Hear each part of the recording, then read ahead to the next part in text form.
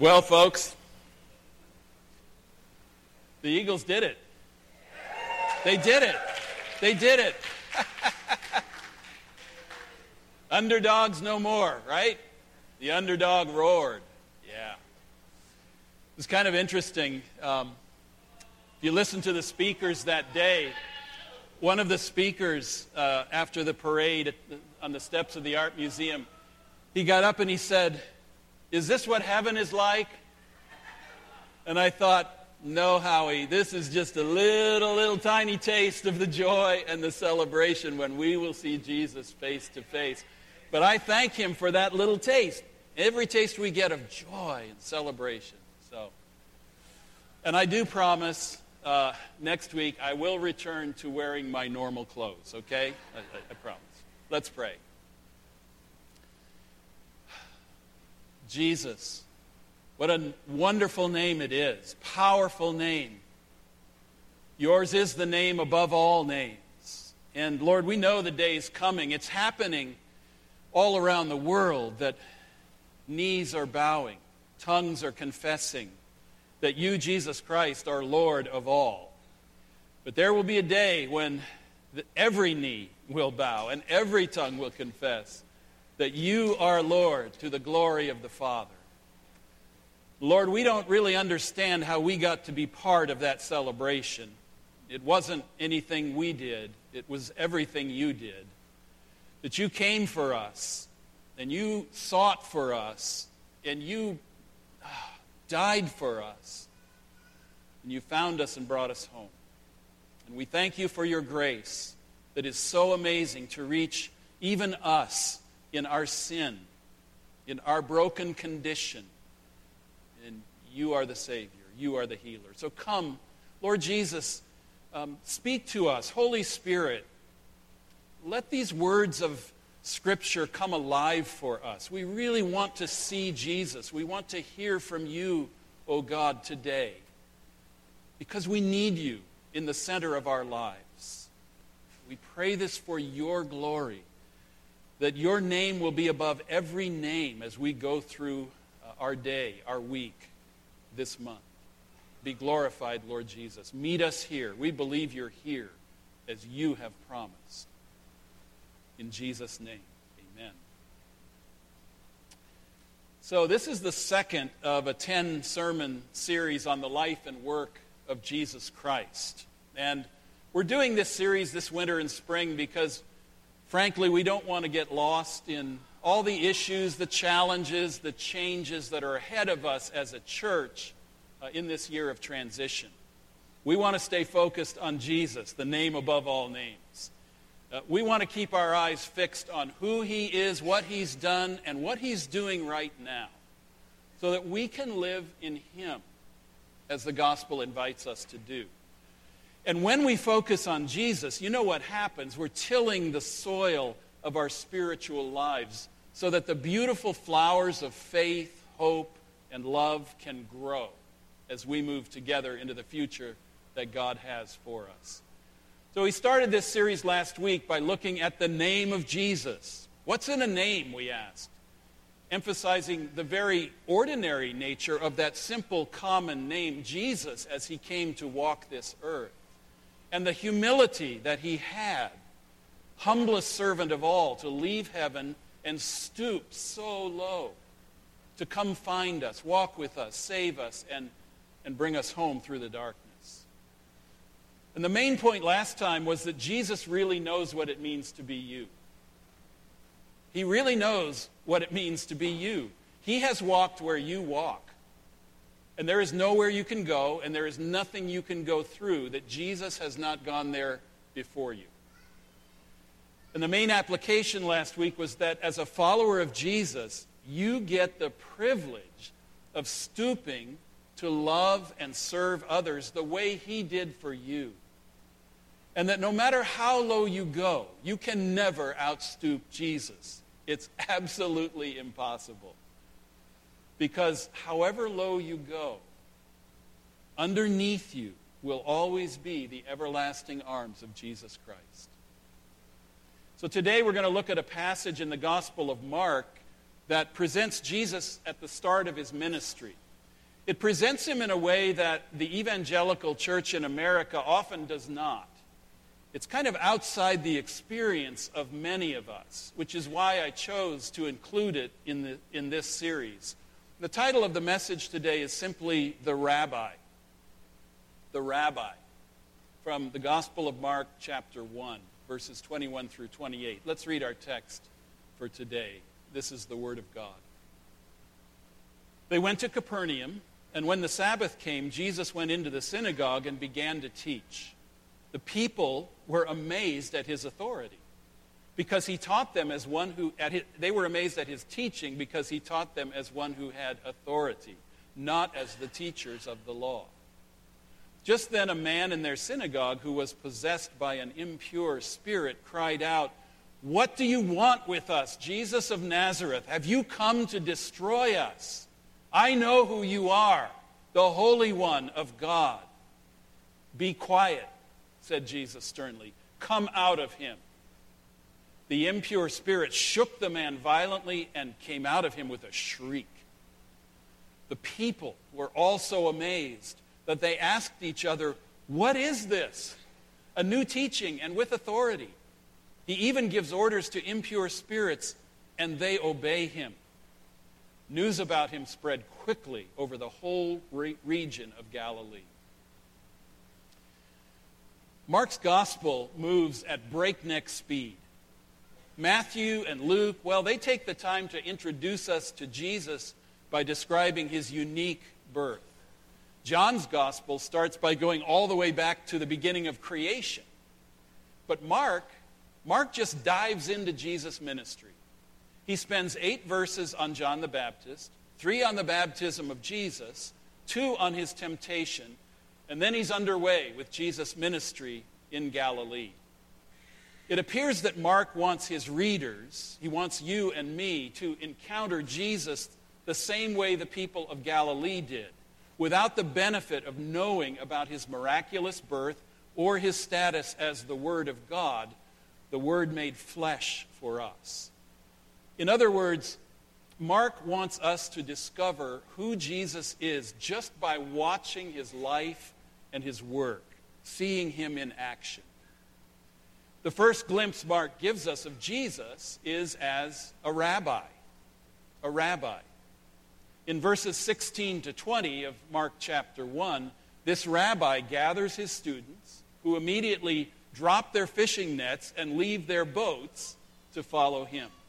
Then, with these new disciples in tow, Rabbi Jesus heads to a synagogue in Capernaum to do what rabbis do, namely, teach. Rabbis at this time were not thought of as clergy, but simply as teachers who had students. So when the people of Galilee refer to Jesus as a rabbi, they're not thinking of him as, Reverend Jesus or Pastor Jesus. Initially, he was just thought of as a teacher of the law of God and the prophets who had some students following him.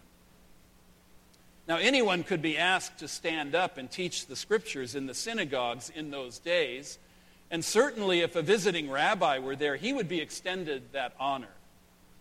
So that is how the people of Capernaum encountered this new rabbi's teaching for the first time.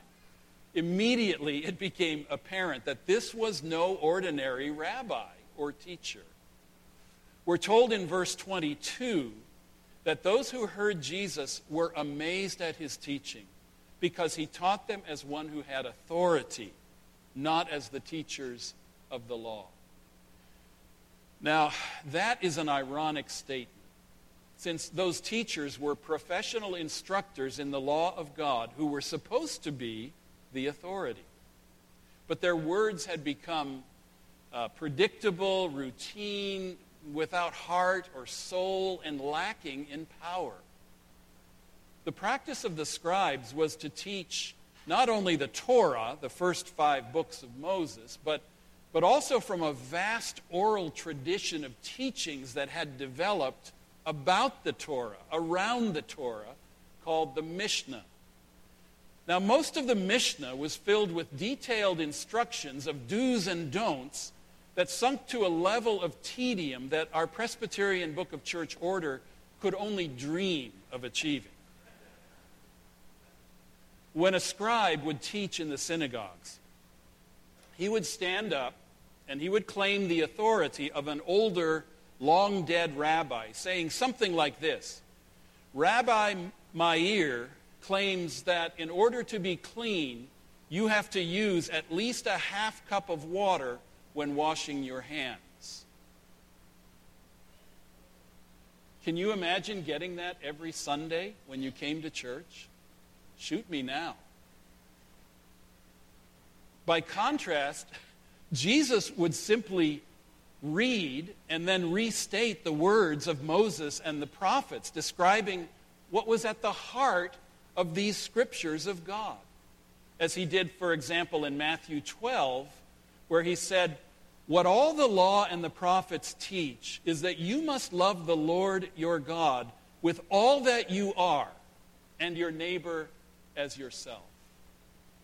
Well, it's no wonder that people were astounded by the teaching of this new Rabbi Jesus.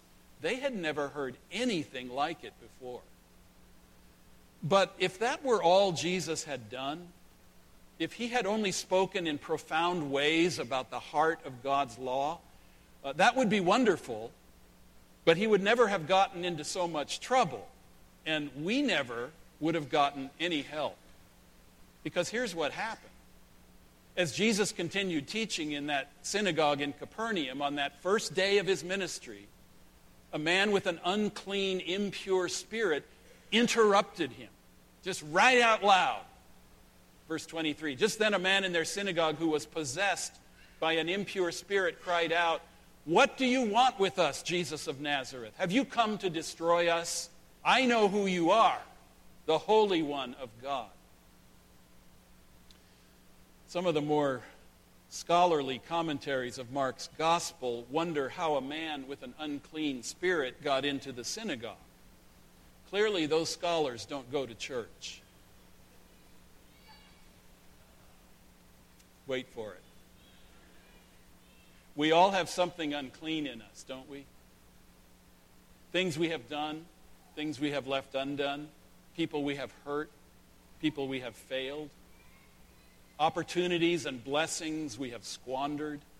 We have not loved God or our neighbor as we ought. And no amount of water will wash that kind of guilt away. So it's not surprising that this man who was tormented by an unclean spirit, he was the first person in the room to get it, to identify Rabbi Jesus for who he really was, the Holy One of God. See, this man, he knew unclean. He knew it intimately, he knew it internally, and he could not pretend that he was not unclean.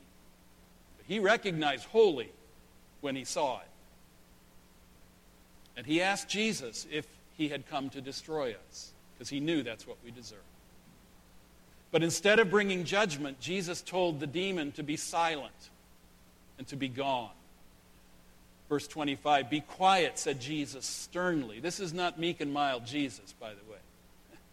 "Come out of him." The impure spirit shook the man violently and came out of him with a shriek. Hey, when Jesus speaks, things happen. All hell breaks loose. Jesus is about to rock Satan's world. You know the song, right? He will rock you. Jesus wrote that song. Two very different kingdoms are on a collision course here. And here's the first indication we get that Jesus will be overthrowing the evil empire of Satan.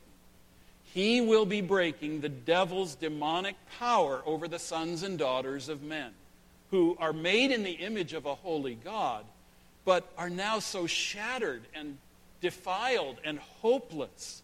Hell-bound, sin-broken people are going to be set free, including me, including you. Nothing can stand before Jesus. He came to destroy, all right. Yes, he did. But he came to destroy the destroyer. Be gone, he says, and be quick about it. Do you see? Here is your hope. Here is your hope. Is that not what all of us are hoping to find? Someone who can silence our demonic guilt and the shame of our uncleanness and can make it go away. Someone who knows and sees and understands the most unclean things about us and yet does not destroy us. Someone who has authority over the most impure things about us and uses that authority with compassion to set us free, to make us clean. Be honest. When are you most aware of your impurity? When you're most aware of your uncleanness, your guilt, your shame, the chains of addiction that bind you, isn't that when you can most clearly see and understand what true holiness is? Just by way of stark contrast, you know your own uncleanness all too well. And suddenly you can see holy. You can grasp holy.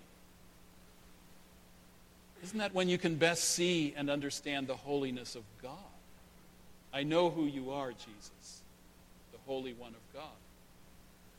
And isn't that also the moment, in that moment, when you are most prone in your first flash to believe that this holy God is against you? He's going to consume you, that he's come to destroy you because of your impure ways. But do you see? The gospel speaks over all of that to tell you that Jesus has come to you with compassion, with mercy, with forgiveness, and with authority to break the chains, to deliver you alive into freedom. Here is the one. Here's the one who has the authority, who has the power to break the chains that bind you in your uncleanness. Whether they be chains of fear, or chains of anger, or chains of lust, or chains of greed, or chains of guilt and shame, or chains of substance abuse, whether the substance abused is alcohol or opioids or food. Yes, this is what we are all hoping to find. Someone who has both the authority and the mercy to silence our demonic guilt and the shame of our uncleanness and make it go away for good. I know who you are, Jesus of Nazareth. You are the Holy One of God. I know why you have come here, not to destroy me as I deserve, but to deliver and heal and cleanse me as I desperately need. Amen?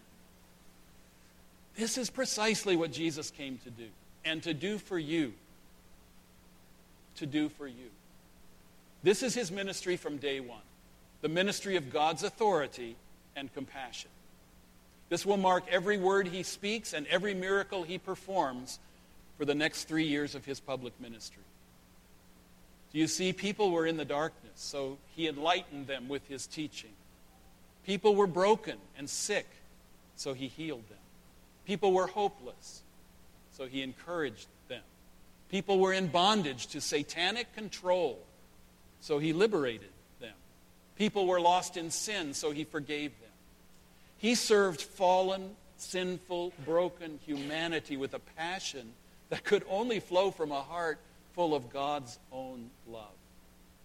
And ultimately, that love led him to make the greatest sacrifice a suffering servant could ever make, to give his own holy life. He had no sin of his own holy life. For he gave that for the unholy ones he served, me and you. Do you see?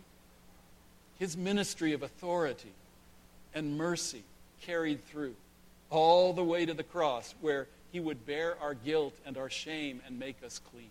All the way to the grave that would not be able to hold down his resurrection life and power. Come out, calls the voice of God. Come out. And even the grave must yield to that kind of power and authority. Praise God. Jesus has come to do this for you, not just for someone else. He has come to do this for you, right where you are unclean and impure. He is the Holy One who makes the unclean holy. No one can do that but God. Nobody else can make you holy. You can't make yourself holy. You can't make me holy. Only God can make people holy. And this is Jesus. This is the work of Jesus the Rabbi, who stands before you with authority and mercy.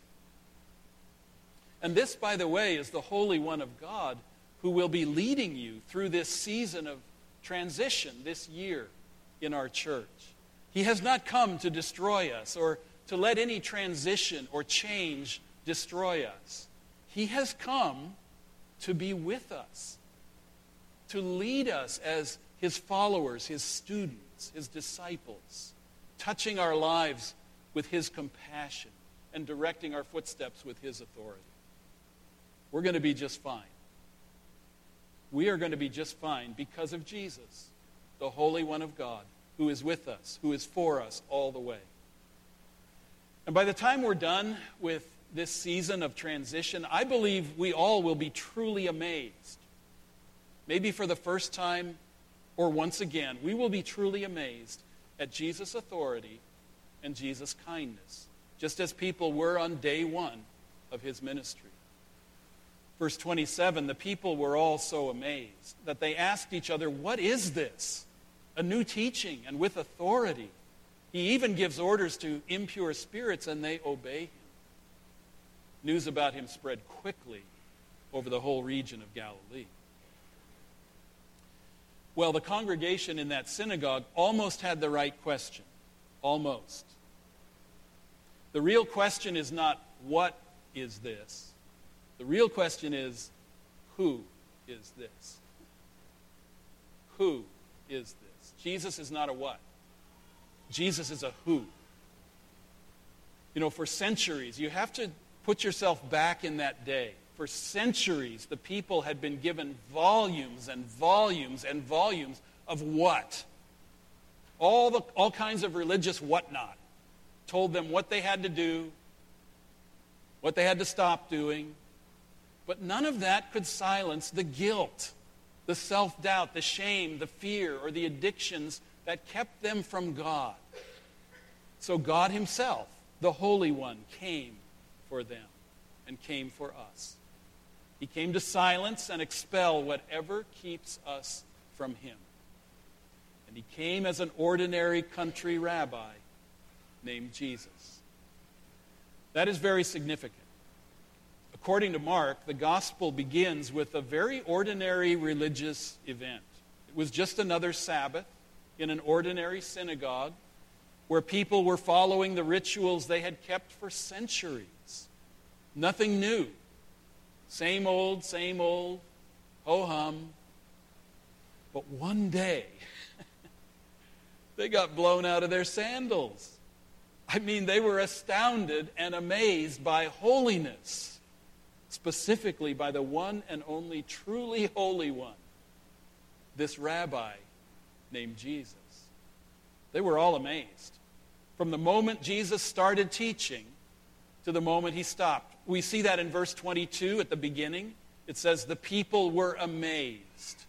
And we see it again in verse 27 at the end. The people were all so amazed. You know, that is the function of worship. That is the function of our worship as well. How many times have you taken your place in one of these pews and stood and sang the songs and sat and listened to the scriptures read and preached and bowed your head in prayer? These elements of worship serve as our familiar rabbis, if you will.